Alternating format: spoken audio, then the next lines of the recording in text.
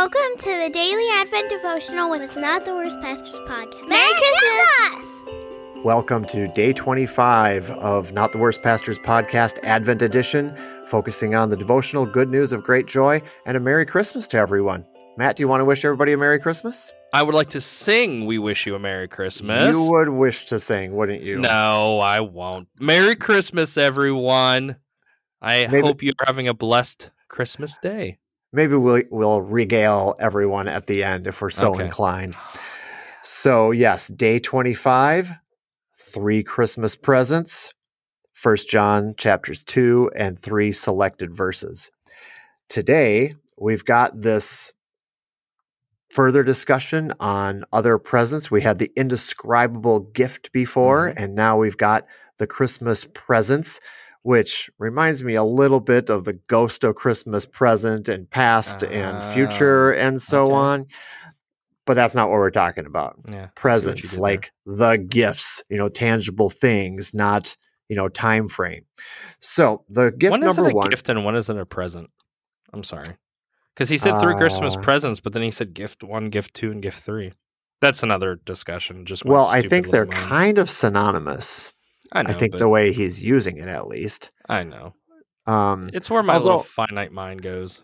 I suppose a gift is more of, as related to the giving of something, kind of related those words, whereas a present is a presentation. It's the actual passing of the gift, maybe from one to another.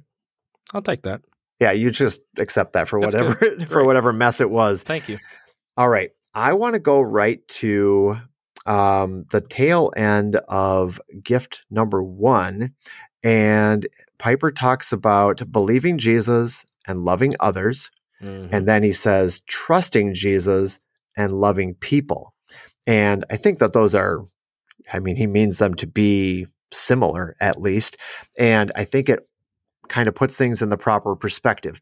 And when I was in confirmation, which is kind of middle school instruction in the faith for Lutherans, one of the things that I learned, among others, kind of a gimmicky sort of thing with the cross, that we have a vertical relationship with God, and that's a reminder that we should be loving and believing and trusting Him.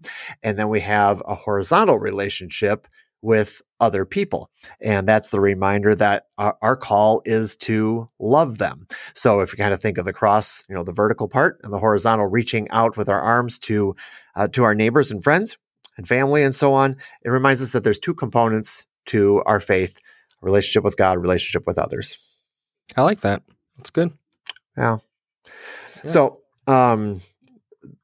the opportunities that we have at Christmas, and we get all these fancy schmancy smancy words as I make up some words, is that it sets up new patterns. I think Piper refers to these new patterns because we have fallen into sinful patterns and we want out. So we want new patterns of eating, new patterns for entertainment, new patterns of giving. Now, sometimes we relate that to Christmas.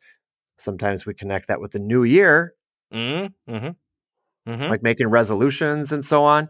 But I think because Christ comes into the world, we have an opportunity to do something different. Yes. Yeah. And, I think, as you said, something different. Isn't that living a life for Christ is, what do we always say? He turned the whole world upside down. That it's not about us, it's about Him. It's not about us, it's about those around us. So I think that understanding that it's so interesting, because somebody who has not put their faith in Jesus as their Lord and Savior, it does seem completely upside down. That these are presents? Really? Presents? That doesn't seem like presents to me. It's a great gift, the opportunity to turn over a new leaf. That's why I look at it as a gift. I hope so. Yeah, I hope so. But I will also gift too with a hope that our failures will be forgiven. That what an amazing present. What an amazing gift. Again, the difference between gift and present. But this word hope, and I think we've talked about this before, this isn't I hope it doesn't rain tomorrow. I hope it doesn't snow tomorrow. I hope that, my team wins. This is a hope that we can rest assured in, that we will be forgiven of our failures because of Jesus coming to this world.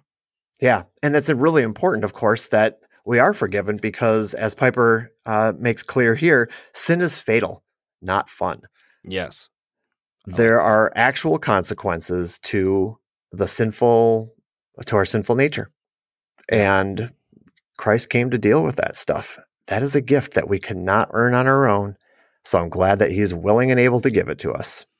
Yeah. And then again, there's so much to him coming to this earth, and that third gift that Christ will help us. That it's not that God says, you're forgiven, try to do better, try to live more like Jesus. He says, oh, by the way, you have that same power that rose Jesus from the grave residing within you. That you don't have to do this alone. You have the Holy Spirit. You have the church to walk alongside you. That Christ came not just for these first two gifts, but also to say, I'm going to help you. I'm not just going to make you do it yourself. I'm here for you. Mm-hmm.